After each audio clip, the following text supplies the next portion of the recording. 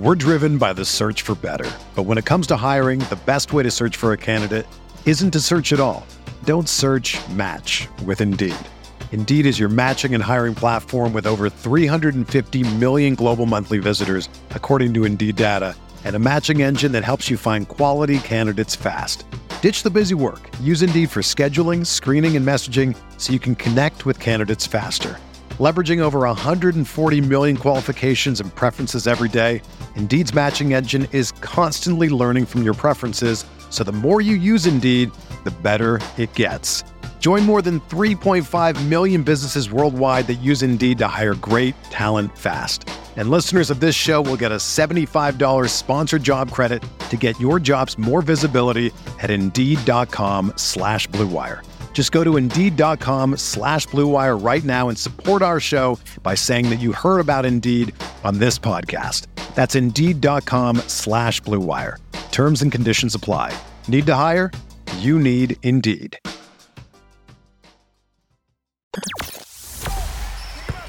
The hottest Knicks tape you'll find online. Knicks all day. We bleed blue and orange.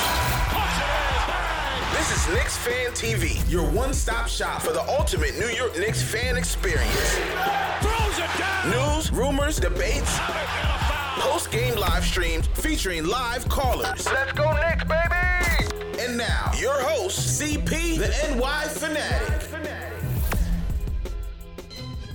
What's good, Knicks Nation? Alex Terrace here, a.k.a. the Stratocaster, and we're back again with another Game of the Week preview. This time we are previewing the New York Knicks at the Boston Celtics at TD Garden, 7:30 p.m. on TNT. So you know Chuck and all those guys are going to have some fun stuff to say about the New York Knicks and some very minimal analysis. But we're not here to talk about that. We're here to preview this game, and with me today is none other.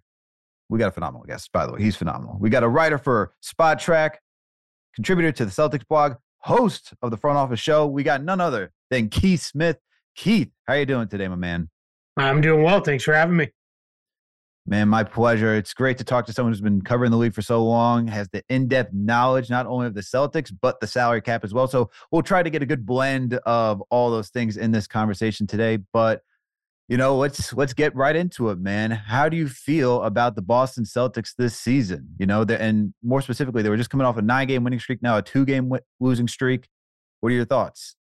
Yeah, it's hard to feel anything but good about where they are right now as a team. Even coming off these two losses, you kind of look at it, for whatever reason, Orlando's been a really bad matchup for the Celtics this year. I think the Magic's size bothers them. They've lost 3 or 4 games to the Magic this year.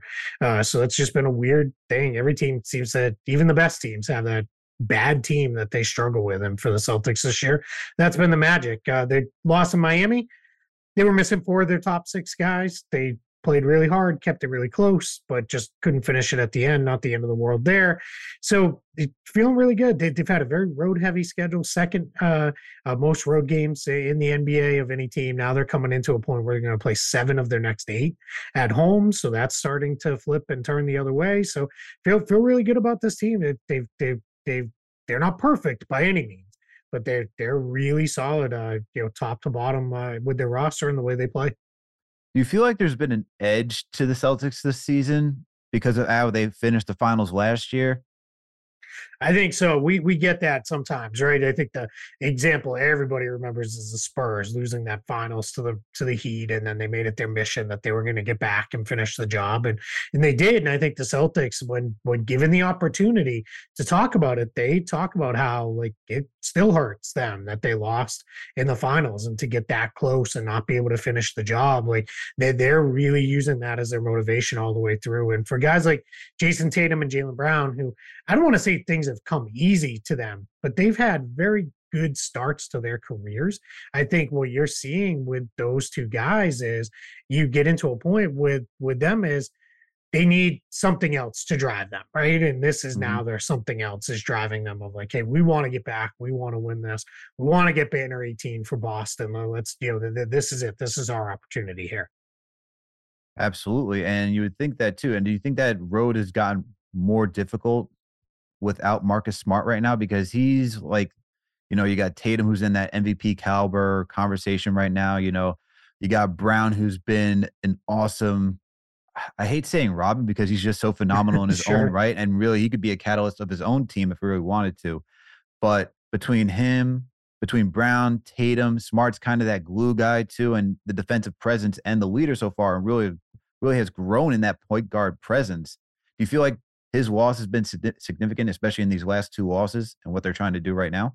It has been. There's been points in both of those games where things got a little sideways on the team, and Mhm. not having Marcus Smart and Malcolm Brogdon, that kind of the duo of the two, those are the two guys, along with Al Horford, who will kind of get everybody settled. They'll, hey, let's all calm down, take a deep breath. Like, we're gonna run this. One of the things Boston loves to do when things get a little sideways is they throw Smart down in the post. They'll throw him a touchdown there. Often he either gets a score, creates a good look for somebody else. So that turns into that's not there. And then Brogdon's been a huge stabilizer for them off the bench all season long. So not having those guys has been really, really difficult for them. And that's, we'll see. It sounds like Brogdon should be back sooner rather than later. He's been out for personal reasons. But then Smart, he said yesterday, I don't know, maybe a week, 2 weeks, I don't know, maybe tomorrow. Like, he's probably being a little cagey with the injury, but he didn't look good. He rolled his ankle really pretty good against Toronto last week. So we'll see, where he is. I don't know that I'd expect him to play, but it's Marcus Smart. It wouldn't surprise me if he is out there playing tomorrow night. Really? So you expect there's expectation that Marcus Smart could be back tomorrow? Could be.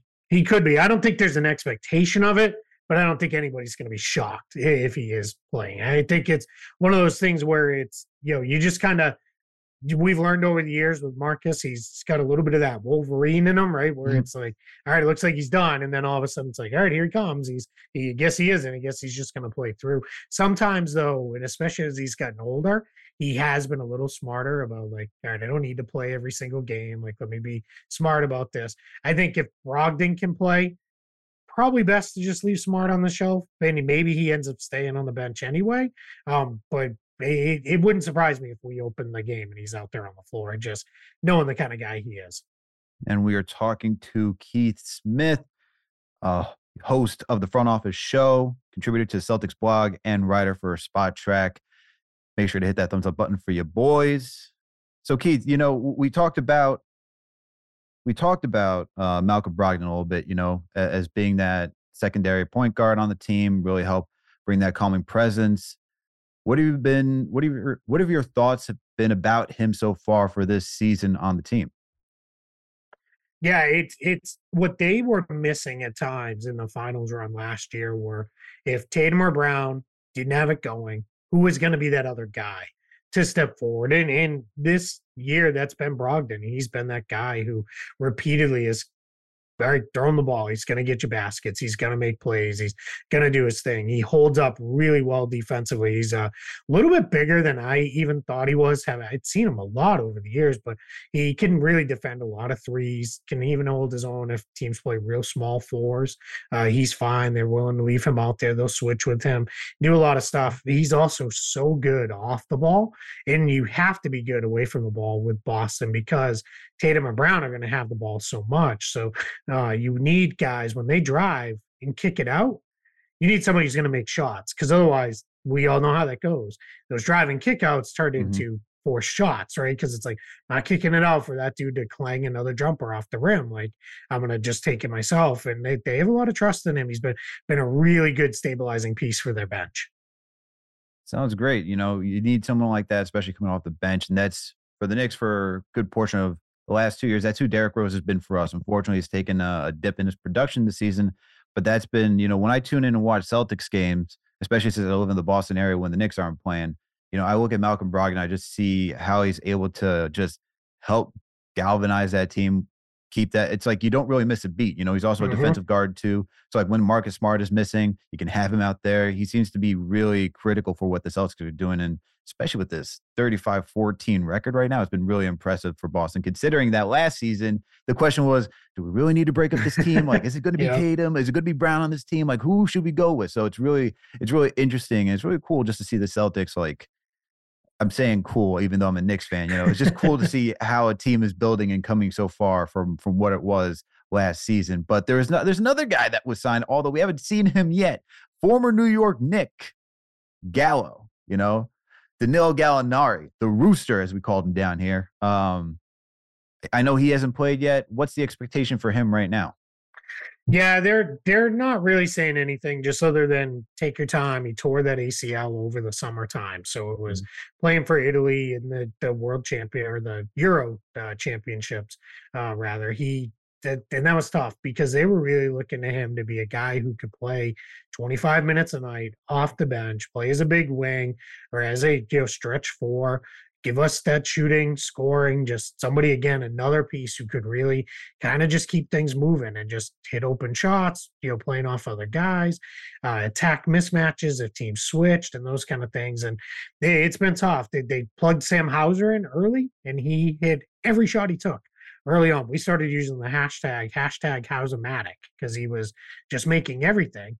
And then in the last couple of months, he hasn't made anything. And that's really been a problem to the point where it's, all right, we probably need to look at getting another wing just because you don't want to have Tatum and Brown playing 40 minutes a night all the way through the regular season.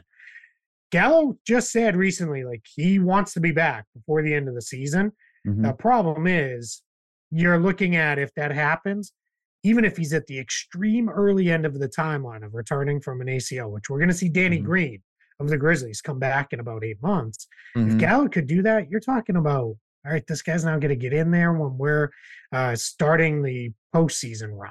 And that's a really hard time to include. Hey, you haven't played all season, but jump in for the playoffs. Right. That's really, really difficult. So my guess is we see him next season, and they've kind of they move forward with, okay, we're writing this off for now. It's not going to be a thing. We're just, you get healthy. We'll see you next fall, and that's where we'll go with this. That makes sense. And, you mentioned Tatum and playing close to 40 minutes. You don't want to see Tatum playing close to 40 minutes a night, as well as Jaylen Brown. But yet that is what we're essentially seeing out of these two, right? We're seeing them up north close to 40 minutes per game. I think Tatum's averaging 37 minutes per game right now. And, it seems like he's not only needed to do that, but he's comfortable doing it because he's in that MVP conversation this season. He seems to continuously take another level and another level. It was I remember it was oh, well, he's taking too many long twos. He's not driving enough to the basket. Where's the playmaking? Now we're starting to see all that come together. What are your thoughts have been on Jason Tatum this season? Is that MVP caliber play been? Is it hype? Is it just because the Celtics are doing well, or do you really think he's been that true catalyst for this team right now?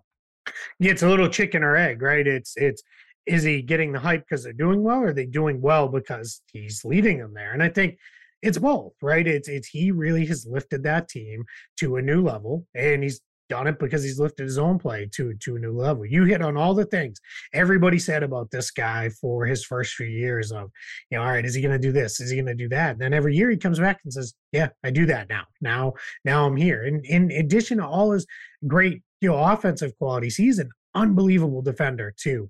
When he really needs to lock in on a guy. We saw that against Kevin Durant at times last season in the playoffs.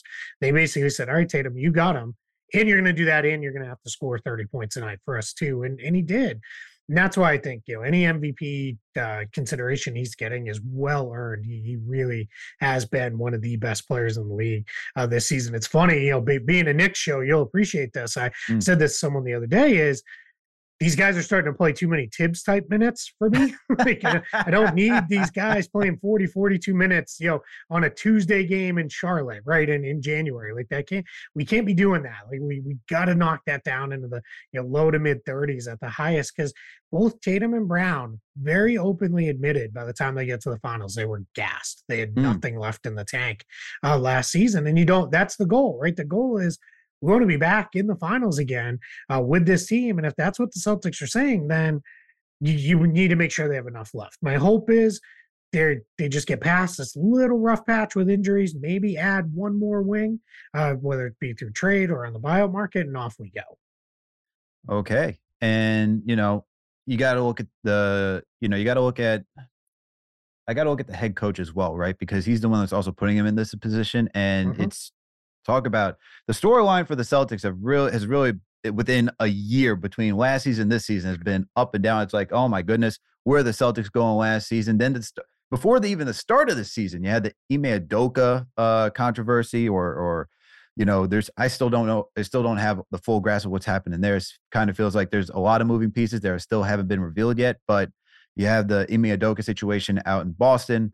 You get Joe Mazzulla being promoted to being the head coach. People are curious, is Joe Mazzulla going to be able to carry on what Ime Udoka did last season and continue this turnaround? And it seems like it's just been an easy transition for Joe Mazzulla. So what are your thoughts have been on him as well? Yeah, I think what people maybe who don't follow the team that don't know is Joe Mazzulla's been with them for a while. He was a holdover from Brad Stevens' staff. So he'd been around for a long time. And he was one of those guys who, when you talk about everybody on that roster, he knows all of them, right? So that was not a difficult transition for him. His transition difficulties have come in. Now he's running the show, right? Like you're running the substitution patterns. You're the one who's responsible for it. Celtics fans are all going to nod their head, like calling timeouts, because he doesn't always do that. The most he prefers to very much say, I want to let my guys play through it a little bit. But he's been really solid for them. The guys like playing for him. That they are really happy to see him get this opportunity in what was a weird spot. And it's he's done really well with it. It's the things that he doesn't do great, I think you'll see improve. I think what we forget sometimes, and I have to remind Celtics fans, hey, a year ago, y'all wanted Ime Udoka fired because you thought he stunk, is first-time head coaches need time too. It's no real different than a rookie player, right? And it's funny, I say nobody would want to say that guy's a bust in his rookie year and trade him, waive him, cut him, whatever. And I know people do that, right? If a guy comes out game one and stinks, it's like, well, that was a wasted pick. He's terrible. But if you're rational about it, like, no, he needs time. He's a young kid. Well, it's the same way for the coach too, right? They take a little bit of time to figure that out. And it's funny, coaches tell you all the time, move him that one seat over on the bench. It's a bigger deal than what it looks like, right? It is a really big deal. And I think Missoula's done better than expected, than anybody ever could have expected him to at this point. So, like being a Knicks fan and having to hear, we like the Celtics, we have a large fan base. Tibbs gets a lot of criticism. You talked about, you even mentioned it yourself, the minutes, right? Players playing too many minutes. There comes to, we've asked for staggered rotations. We see it here and there now, but in the past, it hasn't been the thing that Tibbs has usually gone to. And just in-game adjustments. It's usually he's good with the following game after watching and going through all the film of what changed. And that's another gripe that we have of the coach. What are some gripes that I would say fans have of Joe Mazzulla right now? Two big ones. One is, three, I'll say. One is he likes to let the guys play through runs for the other team versus using timeouts. So that's the number one thing. People get incredibly frustrated with that. It's gotten to the point where the other team hits 2 3-pointers in a row and everybody's like, would you call a timeout already? And it's like, all right, settle down. It was 2 possessions, but it has gone a little far. The second is I think some of this is the players and building to the personnel, but he's obviously put in a system. It can be pretty reliant on 3-pointers. There are times when people get very frustrated with, hey, half the attempts or more coming from outside the arc. So that gets a little tricky. And then the last part of it is, it's just the overall, why are we still playing player X, right? Why is this guy, for right now, that's Sam Hauser. Why is he still in the rotation? Like, this guy can't play anymore. Why are you not giving this guy a shot? Why are you not trying these kind of things? And that's typical stuff, right, of fans. And I tend to think it's easy. And I say, I do this sometimes with other sports that I don't understand as much. I'm like, oh, it's got to be the coach, right? And the reality is it's a little bit of all of it, right? And I think we blame the coach when we don't want to blame the players. As I say all the time, you go and buy the jersey of the player, right? And you're wearing the jersey of the player to the game. No one's wearing a Joe Mazzulla jersey to the game. So you don't want to blame the dude whose name and number are on your back, right? So it's just easy to be like, Mazzulla can't coach. And that's, to me, that just becomes lazy cop-out analysis. But I'm guilty of it too, and in other things, like where, this, like, despite being a kid who grew up in Boston, I'm actually a huge Yankees fan. And there are times when I am like, good Lord, Aaron Boone, like, what are you doing with this lineup? And then, like, somebody, if I ever say it publicly, I'll get people who really know baseball like, oh, well, you can't really do that because this guy can't bat in that spot because he doesn't hit fastball as well. It's all we'll see there. And it's like, oh, all right, I guess he probably does know a little bit more than just me, average fan on the side, yelling at the television. Hey, we're all guilty of that, right? We all have some input on how the coach should run a team. Always. We're all watching on our couches, chairs, whatever it may be, or at a bar. We are all susceptible to that, coaching from the TV and thinking that we know everything. Look, I would be pressed to say if I wasn't guilty of that as well. Yeah, it's part of it, right? I mean, it's all part of being a fan is, yelling and screaming at all of it and getting upset. I get it. At the end of the day, we just want to see our teams win championships, and especially for me as a Knicks fan, it's been I was not around when they won in the 70s, so I'm looking for something, man. I'm just looking for something. And once again, we are talking to Keith Smith.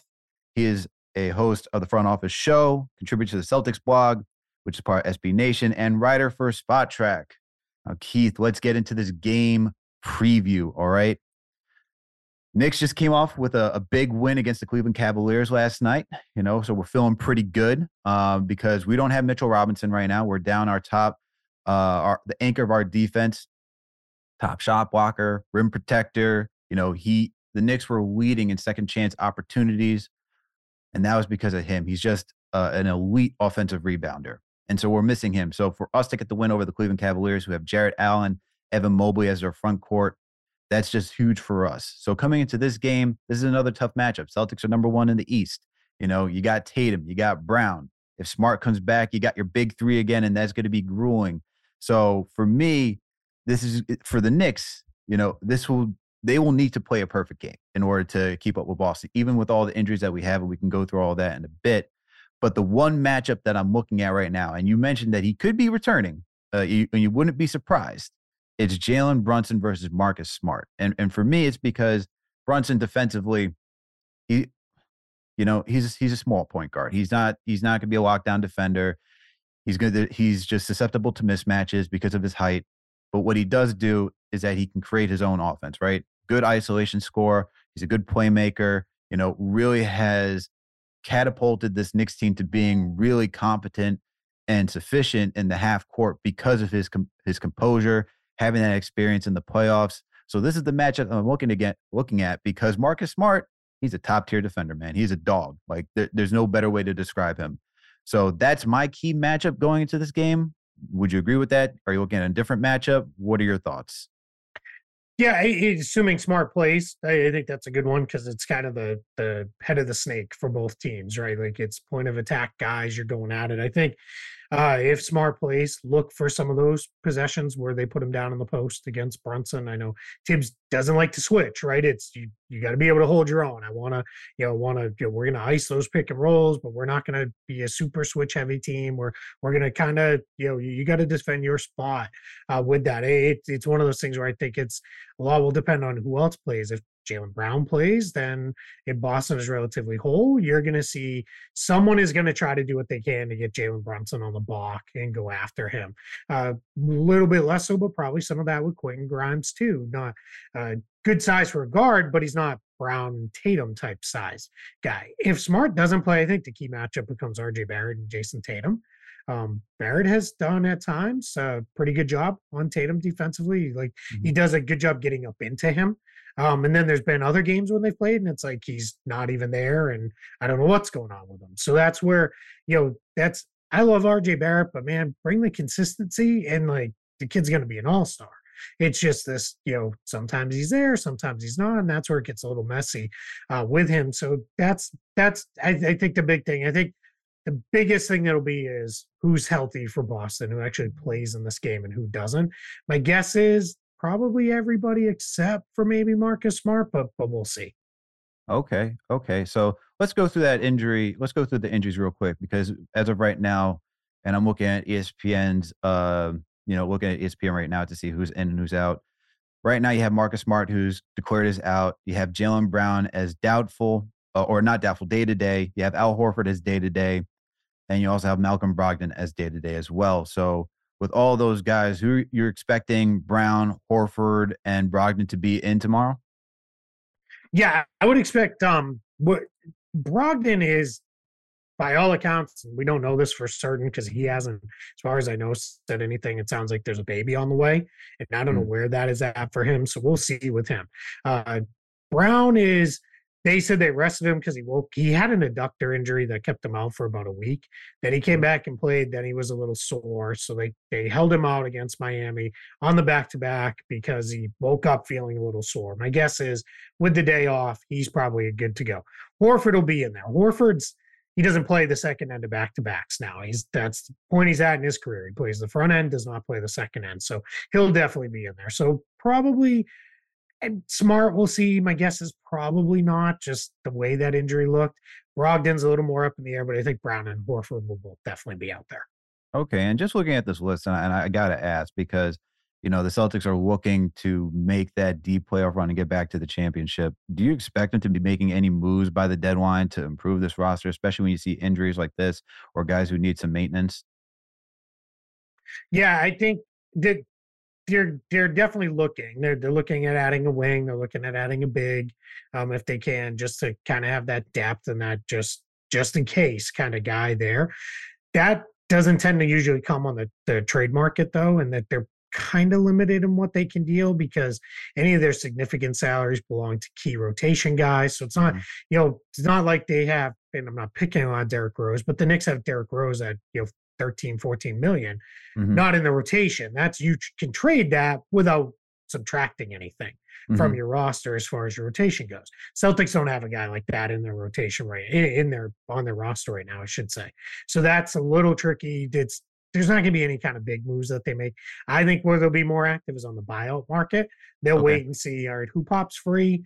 All right, this guy came free and we can go get him. That's what I think you're going to see them do, is they'll add another veteran or two, guys who are probably at the phase of their career where if I don't play very much, that's fine. Like another Blake Griffin type who's just kind of on the back of the bench, plays about once a week, and he's good with that, and off we go. And if they need him, he can play a little bit more. That's probably more what they're looking at.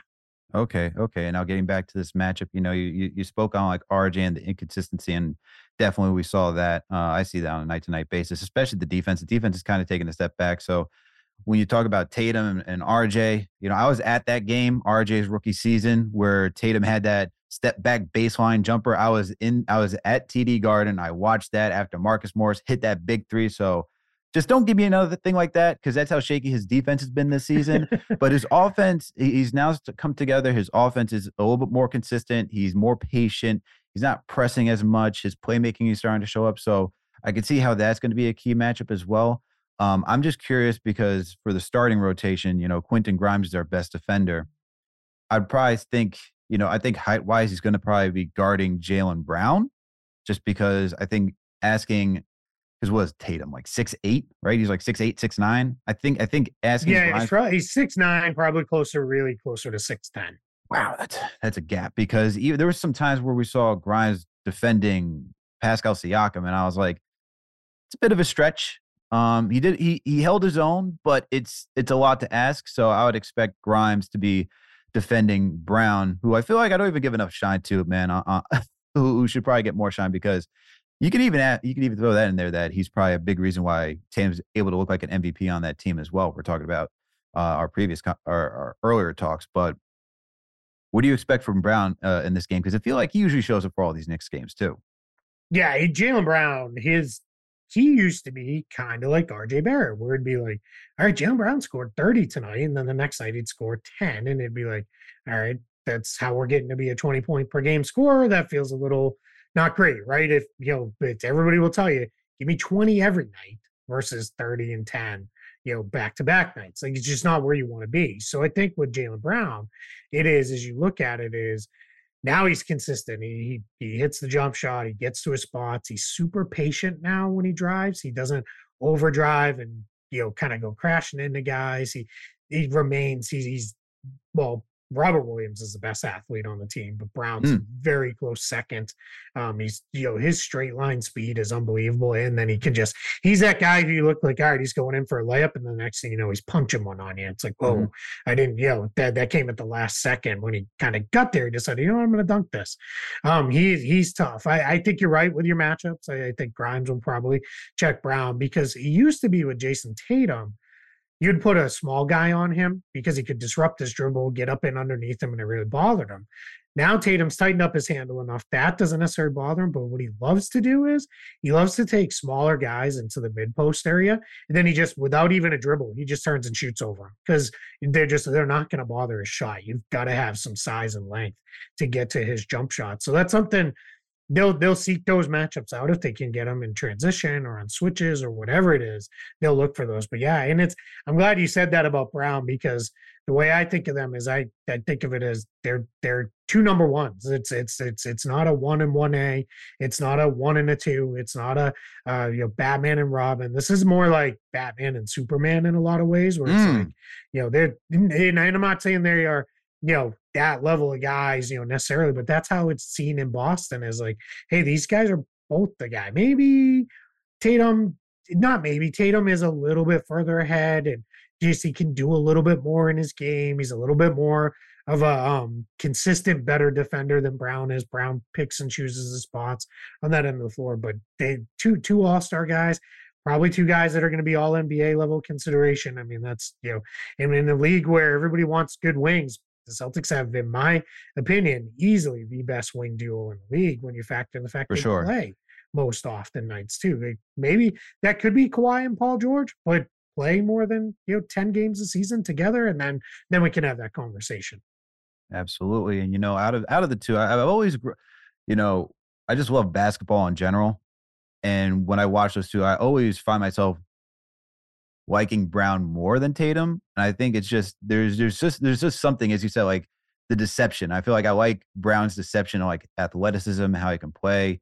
And to be honest, I also like the way he played in the finals last year. Is that he was top shelf the way he was performing. In a lot of aspects, he was carrying that team too. So really like how he stepped up in that performance. But for me, man, getting back to this game, I'm really more concerned with your play style. You talked about launching threes. The Celtics put up their second most in the NBA when it comes to launching threes, at about 42 threes per game. Now, you guys are also great percentage-wise. You're in the top 10. You're number 9 in the NBA with the three-point percentage at 37%. As a Knicks fan, especially since Tibbs loves to rely on drop coverage, we've seen it bite us so many times, man. We've just seen it bite us so many times. And that's going to be my biggest question coming to this game is, will Tibbs make that adjustment to stop the three-point launches? Because, we get that. We understand that it's going to be the Knicks love to stop. They love to protect the paint. It's a little bit more difficult without Mitchell Robinson there. Sims is doing a fine job. Hartenstein, but teams have been killing us on three, man. And that's where I think this game is really going to come down to is, can the Knicks keep up offensively? Because when you have, Brunson, RJ, and Randall hitting from three as well, and it's not as consistent as what the Celtics are doing, then we can have a game. But if we're not going to be hitting our threes and the way we play defense or defending the three, that's a major concern for me. So I guess my question for you is this 3-point percentage number, like, is it inflated because there's just nights where the Celtics are really hot and then really cold, or are they very consistent when it comes to making threes? Yeah, they tend to be more consistent. What happened was they started out and they were making everything, and that was why they were a historically good offense to open the season. Then where it went after that was it turned into they were just pretty good.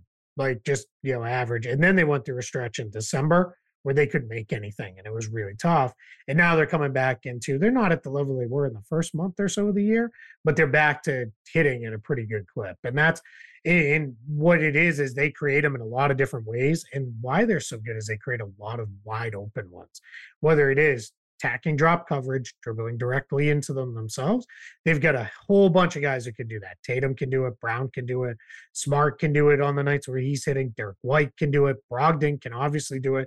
Even Peyton Pritchard, they'll let him do that on the nights where he's playing pretty good with that. They've got a bunch of guys who can screen to open those shots up. So whether it's Graham Williams, if he's out there, Al Horford is obviously a great screener. Rob Williams is really tough. As Williams' gravity increases as he rolls, that just tends to open things up even more at the arc. They're also really good at driving kick. They're spacing all year. Even when they're not making their shots, the spacing remains pretty good and solid. So their offense is just really tough. It's very funny to talk about a Boston-New York matchup where it does feel like whoever is better and can outscore the other one is going to win, which seems weird because these are two teams that over the last few years have been more reliant on their defense.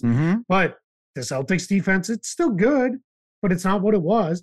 And then when I look at the Knicks, their defense is real, especially over the last like 3-4 weeks. It's really started to slide. Like they're now, I think, out of the top 10. I want to say they're like 13th or 14th, depending on which metric you use to measure the defensive efficiency. And it's just a little weird where it feels like, man, they became a pretty good offensive team, but all of a sudden now we're sliding that way. So I am with you. I think a lot of this probably depends on who's making shots. Say if you're making shots, not to go all what do they call it now? NBA Today, make or miss league. Like they like to play, but I do think that is part of it. It's who's making shots is going to be a major say in who wins these games. Yeah, absolutely. That's why this 3-point shooting is going to be very interesting for me, because the Knicks, like, we could score in the paint, but I also look at the Celtics' length, right? The versatility of this team. You guys got Robert Williams, Al Horford, Tatum, like those three alone, that's protecting the paint pretty well. And, sure, Randall's really good when it comes to contact, when he gets down on the block and he wants to be physical. RJ can be physical as well when it comes to driving. But it comes back to Brunson, man. And Brunson has continued to impress the way he's able to use his footwork, create separation, 15 feet or in from around the basket. So I expect him to get his, but more so on him is like, you got Marcus Smart, who's going to be on you if he's back. And then you got to go into a wall of defenders. So that's why this 3-point shooting, if we can get like something similar to what we got yesterday from Randall, it's definitely going to help us a lot. But, there's another part of this game too that we got to discuss, and that's the bench. All right. And interestingly enough, this used to be the Knicks' strength. Now it is not. We are 26 in the NBA when it comes to points off the bench. But the Celtics are not that far ahead. They're 20th. So the bench is, even though it's, I would say, a little bit more well-rounded right now than what the Knicks have, we're not that far apart for our bench units. So give me some of your thoughts about the bench and, especially with Mazzulla's strategy, because earlier in the show, you mentioned how you don't want to be playing Tatum and Brown that many minutes. He kind of can go that direction too. And you want to see them not have to do that because, as you also said, they were gassed by the finals last season. So do you see, how does Mazzulla plan to utilize his bench? What are your thoughts on that? Yeah, assuming he plays, you can pencil Malcolm Brogdon in for probably 15 to 20 points. That's generally what he gives them. Mm-hmm. And part of the Celtics bench struggles is that's the only guy for certain is going to give you bench production as far as scoring goes. So he gets the bulk of it. Grant Williams comes down to, is he taking shots? Because if he's taking shots, he generally hits at a pretty good clip. But there's every once in a while he goes through these weird stretches where it's just like he won't shoot. It's like he doesn't feel like he's open enough, or he's like, I'm going to drive every closeout instead of just taking the shot and those kind of things. The bench has been weird because they haven't had Robert Williams for a large chunk of the year. Then when they got him back, Jaylen Brown went out for a brief period of time, and they've just been in a weird spot. If they've got their guys, then Peyton Pritchard will probably play some. If Smart is out, it's again highly reliant on, is he making his shots? If he's making his shots, which he tends to do at a pretty high rate in Boston, that'll be a lift. They can get anything out of Sam Hauser. That's another lift. But the problem is he's just not doing anything right now. He's just been completely gone missing. I mean, this guy was shooting like 50% in the first 2 months, and now he's down like under 30. So it's like, and he holds up better defensively than I think. He gets that typical like, oh, he's a slow white shooter, like, so we can attack him on defense. He actually holds up okay, defensive, but holding up okay while shooting 50% is great. We'll all live with that. Holding up okay on defense while shooting 30% from three, not good. Get him out of the lineup. So we'll see what happens. Joe Mazzulla's kind of mixing and matching right now a little bit. One thing you'll see is to close the first quarter and probably the third quarter will be Jaylen Brown with 3 or 4 reserves. And then to open the second and fourth quarters is Jason Tatum, usually with 3 or 4 reserves, depending on how many guys deep Mazzulla goes. He'll play Luke Cornett. We'll get in the mix there, especially where the Knicks almost always have 2 bigs on the floor. Boston will probably match with that. I don't think they'll go small all that much in this game. I think you'll see Rob and Horford play a lot. Grant Williams will play a lot with each of those two guys. Cornette will get in the mix with them. He's not what he was with the Knicks. Cornette doesn't do the 3-point bombing anymore like the old days. He's mostly playing around the basket. But he's been really good for the Celtics. As far as a fourth big goes, can't ask for a whole lot more. He's been productive as a screen setter and a roll man. And his defense has been okay. I don't know if you've picked up, you watch enough of the Celtics. He does that goofy, they call it the Cornette contest now, where you match him up against like Julius Randle, and he doesn't close out, but instead he jumps straight up from 20 feet away, and he does it to try to block. And the numbers show you it's been fairly effective. But a guy like Randle who can actually put the ball on the floor, he'll catch him with that probably a couple times where he'll throw the fake. Cornette will do the contest, and then next thing you know, he's driving because he didn't actually come out and close out or get in his way at all. So that becomes a little odd. But yeah, I mean, the bench is good. Their bench is solid, but they don't necessarily always produce in ways in terms of points scored and those kind of things. They ask those guys to do a lot of other stuff instead. If you're a basketball junkie, then you know there's no better time of year than the NBA playoffs. Twice a week, JJ Redick is cooking on his podcast, The Old Man and the Three. He has guys come on in all stages of their careers to talk about the league and share stories you won't hear anywhere else, including Devin Booker on why he talks so much trash, Ray Allen's epic free throw competitions with LeBron in Miami, and the moment Tyrese Halliburton knew Pascal Siakam would be a good fit in Indy. In addition to player interviews, every Monday JJ breaks down the top 3 things happening around the NBA with unmatched analysis, not outlandish takes, and is often joined by masterminds of the game like Tim Legler to dive deep on rookie reports, trade breakdowns, and why is mean mugging now a tech? You won't find another outlet that covers the game as comprehensively and with such insight as JJ does it on The Old Man and the Three. Make this your companion podcast during the playoffs. Listen to The Old Man and the Three ad-free on Wondery Plus or wherever you get your podcasts. We're driven by the search for better. But when it comes to hiring, the best way to search for a candidate isn't to search at all. Don't search, match with Indeed. Indeed is your matching and hiring platform with over 350 million global monthly visitors, according to Indeed data, and a matching engine that helps you find quality candidates fast. Ditch the busy work. Use Indeed for scheduling, screening, and messaging so you can connect with candidates faster. Leveraging over 140 million qualifications and preferences every day, Indeed's matching engine is constantly learning from your preferences, so the more you use Indeed, the better it gets. Join more than 3.5 million businesses worldwide that use Indeed to hire great talent fast. And listeners of this show will get a $75 sponsored job credit to get your jobs more visibility at Indeed.com/Blue Wire. Just go to Indeed.com/Blue Wire right now and support our show by saying that you heard about Indeed on this podcast. That's Indeed.com/Blue Wire. Terms and conditions apply. Need to hire? You need Indeed. Julius, I hope you're hearing this, man, because if Luke Cornette is out there and he's jumping in the air, you better give that pump fake an attack, man. That's what I'm looking for. Okay. Everything that you talked about for the Celtics bench kind of rings true for how the Knicks have been operating off their bench. Our guy that's been pretty consistent since he's been back on the bench is Emmanuel Quickley. When Brunson was out during the last week of December, Quickley was a starter, and it kind of helped him getting those extended minutes, helped him get back into rhythm. Now he's shooting well.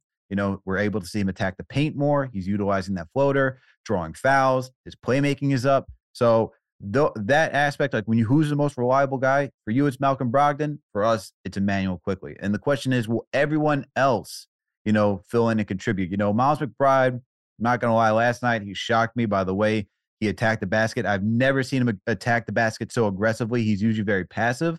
He did it once. I was shook, to be honest with you. So if he can replicate that type of intensity, because on defense, he's going to be a hound. So I already know what we're going to get out of him. Isaiah Hartenstein, he had a solid game last night, had the big play against Donovan Mitchell, just being a wall to stop Mitchell from driving the paint, getting a game-tying bucket. So let's see. I want to see from Hartenstein if he can give us some consistent games, because he really hasn't been utilized as the way we want him to see, like being a passing big, scoring. Tibbs has been treating him like he's, like a Mitchell Robinson or a Jericho Sims as being this rim protector, which last night he showed it. That was shocking. But that's not really, I feel like, who his entire game is.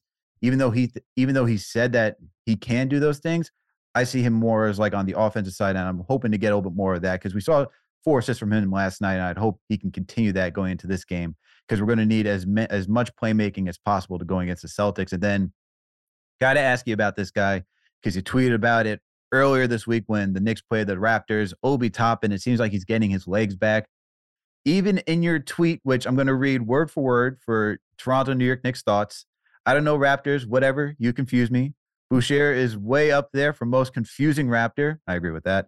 This was a game to try Randall Toppin front court. I 100% agree with that.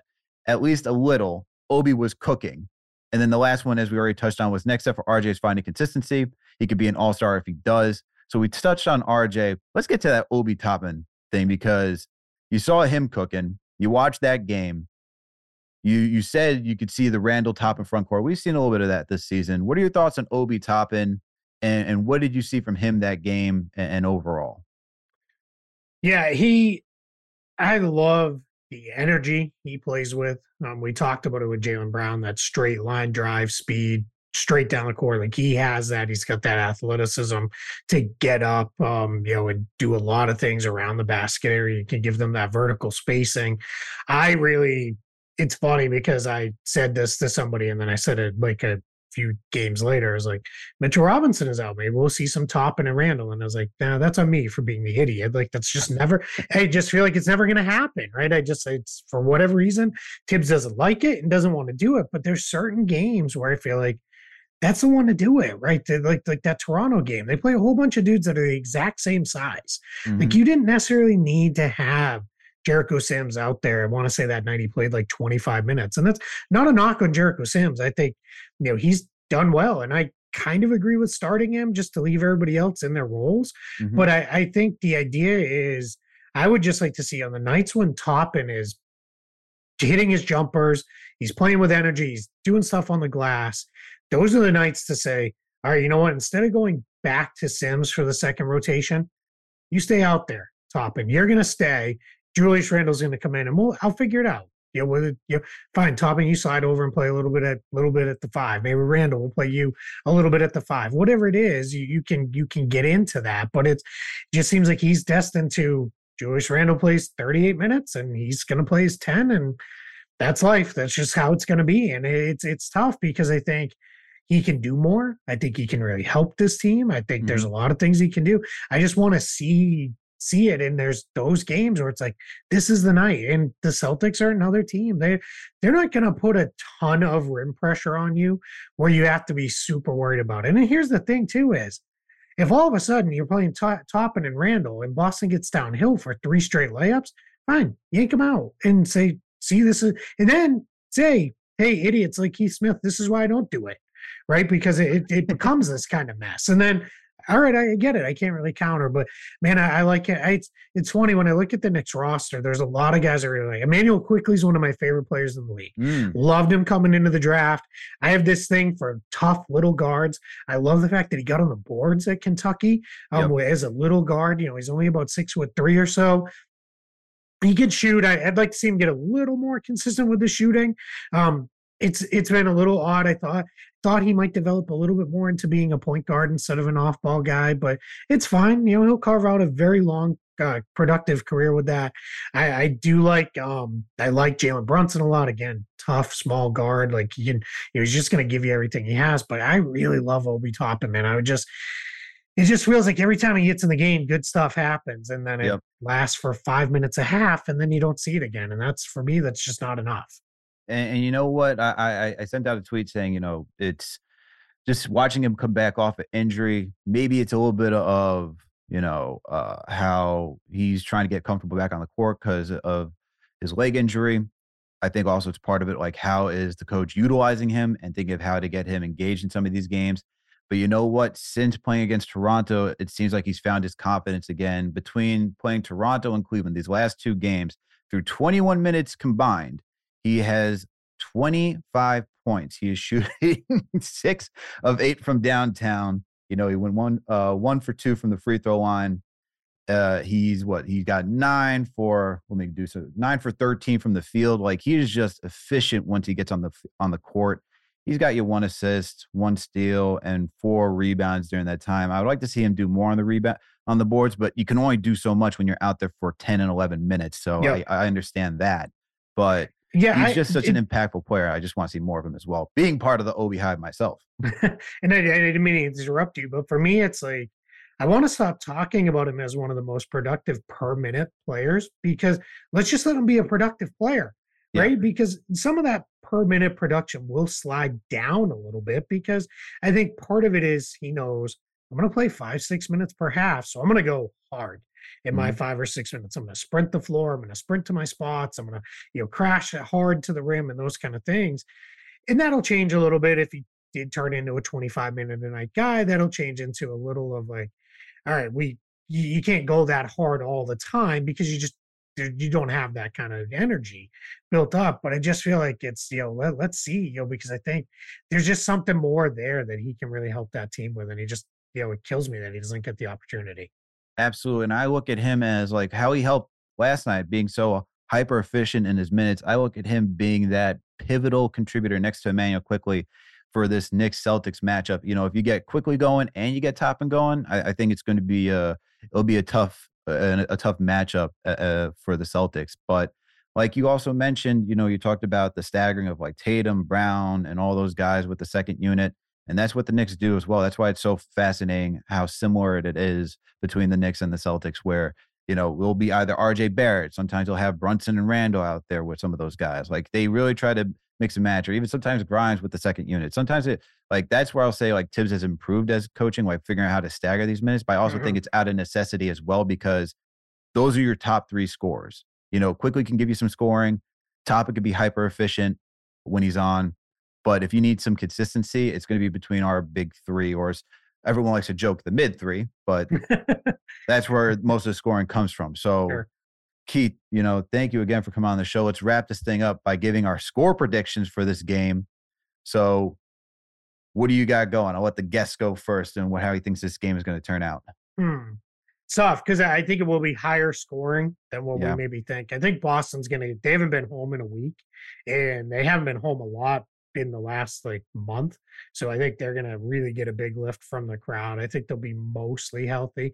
So I'm going to say Celtics, say something in the 115 to probably 108 range. I think they'll win, but I think it'll be close. I think the Knicks thing, it seems like these teams generally play close games. It feels like they either play really close games or just massive blowouts. And it's not close. But I think this will be close. I think the Knicks will keep it close, but Celtics in the end outscore them, hit a few more shots, and that's how they win. I think this is going to be a close one, to be honest with you. I do agree that it's going to be high scoring. I think it's going to be a close one. It will come down to who makes the defensive stop when needed. So I'm going to go with you're choosing Celtics. I got to choose my Knicks, man. I'm going to go. I would hope. I got to go 1. I think it's going to be a little higher score than we expect. I think it's going to be like a 117, 114 affair. Knicks going out there. I feel like you're right, because it's either both teams show up or no one, or one of the teams don't show up at all. I feel like with the Knicks coming off this big win against Cleveland, I would hope that they have some sort of confidence going into this one. I don't know about the defense for this one, just because last week, just to give you some numbers, we had, even though this game went to overtime, 123-121 loss to the Raptors, 116-105 loss to the Wizards, 139-124 loss to the Atlanta Hawks, 125-116 loss to the Raptors again. Now, it was a lower scoring affair for this one, but 105-103. So I agree that's going to be in triple digits. That's just how the NBA is going this season. But I think it's going to be closer to the games that we saw previously, just because I think this is going to be a little bit more of a difficult matchup defensively. Now that we've said that, it's going to be like the Celtics-Knicks games I grew up on as a kid. It'll be a 95-90 rock fight. And no my goodness! Be able to make a jump shot, and it'll be like, what happened here? What? Why is no one making shots? And I don't think it'll be guys getting dropped on the paint with and then laughed at as they picked themselves up with blood pouring out of their noses and stuff. But hey, that's not the NBA anymore. But just now that we both picked a high scoring game, it probably won't be. It's just how it goes, right? Oh, that's usually how it goes. And I think I'm going to be at this game too, so I'll be there in person. So hopefully it's not a brick affair. Hopefully it's some good offense, good pace to the game. Hopefully no refs want to just make the show for themselves, because that's another issue. Yeah. Nobody wants that. Nobody. If we want to watch a free throw shooting contest, we'll go down to the CYO on a Saturday and watch the kids shoot free throws. Nobody wants that in an NBA game. Let the players decide it. We don't need any of that. All right. We don't need any of that. But Keith, thank you again for coming on to the show. Please let our listeners know where they can find all your work and if you got anything coming up. You can find me at Keith Smith NBA on Twitter. Pretty easy handle there. Everything I write, and you can find that if for some reason you're really looking for Celtics coverage, and maybe after they play the Knicks here, I do a thing after every single game called 10 Takeaways, where I break down film clips and just things from that game. That'll be up on Celtics blog the morning after the game. If you're looking for salary cap and roster type stuff, a lot of trade deadline coverage coming over at Spot Track. And then if you like listening here, front office show, Trevor Lane and I record that 3 to 5 times a week, depending on what's going on. We talk all the latest news and notes all around the NBA right now. Super busy with all the trade rumors and all that sort of stuff. More on a salary cap, roster building bend to it, but we spend a lot of time on the league as a whole. Keith, thank you once again for coming on, and make sure to go check out Keith's work. He does a phenomenal job, especially when it comes to like the salary cap. I've been following you for a minute, man, as I told you off air. You know, when I first got into, trying to become a writer, content creator, covering the NBA and specifically the Knicks, always read your stuff to just get some sort of understanding of how the cap works. And you always do a phenomenal job breaking it down, man. And I know I'm going to put you on the spot right now before I fully close this out. If the Knicks were to trade for Russell Westbrook and then cut him, how much would there be in like dead cap? Because I know my guy CP wants to know that. I know it's right off the top of your head. I know. If they traded for him right now? Yeah, if they traded for him right now. Before the trade deadline and then just waived him? Yeah. It'd be the full amount. It'd be his full salary, so $44 million or whatever. Good grief. Change. So it would that would probably not be the best move for the Knicks unless you're getting some draft pick compensation to do that to help out the Lakers for some reason. And would that money also roll over into next season as well, or is that just that would just be for this season? It'd be rest of this year. It'd be on the books for the rest of this year, and off you'd go. But presumably, it'd be keep them pretty even because you'd have to send out a good chunk of change to get up to matching salary. So you're probably sending out Fournier and other contracts just to even get close to the range to make that type of trade. But you'd eat the full amount, but that'd be it. It'd be this year because you wouldn't stretch them. There'd be no reason to do that. So just eat it all in one hit and go. But you better be getting paid pretty healthy in a form of a draft pick or two if that's where you're going as an Knicks player. Saying that, Russ has played very well and has adapted to that 6-man role well. Mm-hmm. But as I consistently say, he adapted to the 6-man role playing with LeBron James and the Los Angeles Lakers. Derrick Rose made that transition, right? He made that late career transition to, hey, I'll be a 6-man. He probably added 5 years to his career by making that transition. Maybe Russ is making it, but it's a little easier to do it when you're playing with LeBron and the Lakers than it would be anywhere else. So that's just, that as an aside. That is a fact. And you see that, asked him on the spot, no preparation whatsoever, just broke down the entire Russell Westbrook if the Knicks were to trade for him situation with the salary cap. That's why you got to go check out Keith's work. So Knicks Nation, thank you once again for tuning in. Make sure to hit that thumbs up button for your boys. Make sure to share these audio and podcasts wherever you may be listening to. We're on Apple, Spotify, Google Play, Amazon, Alexa, Stitcher, all of that. We're located all over there. We're on YouTube.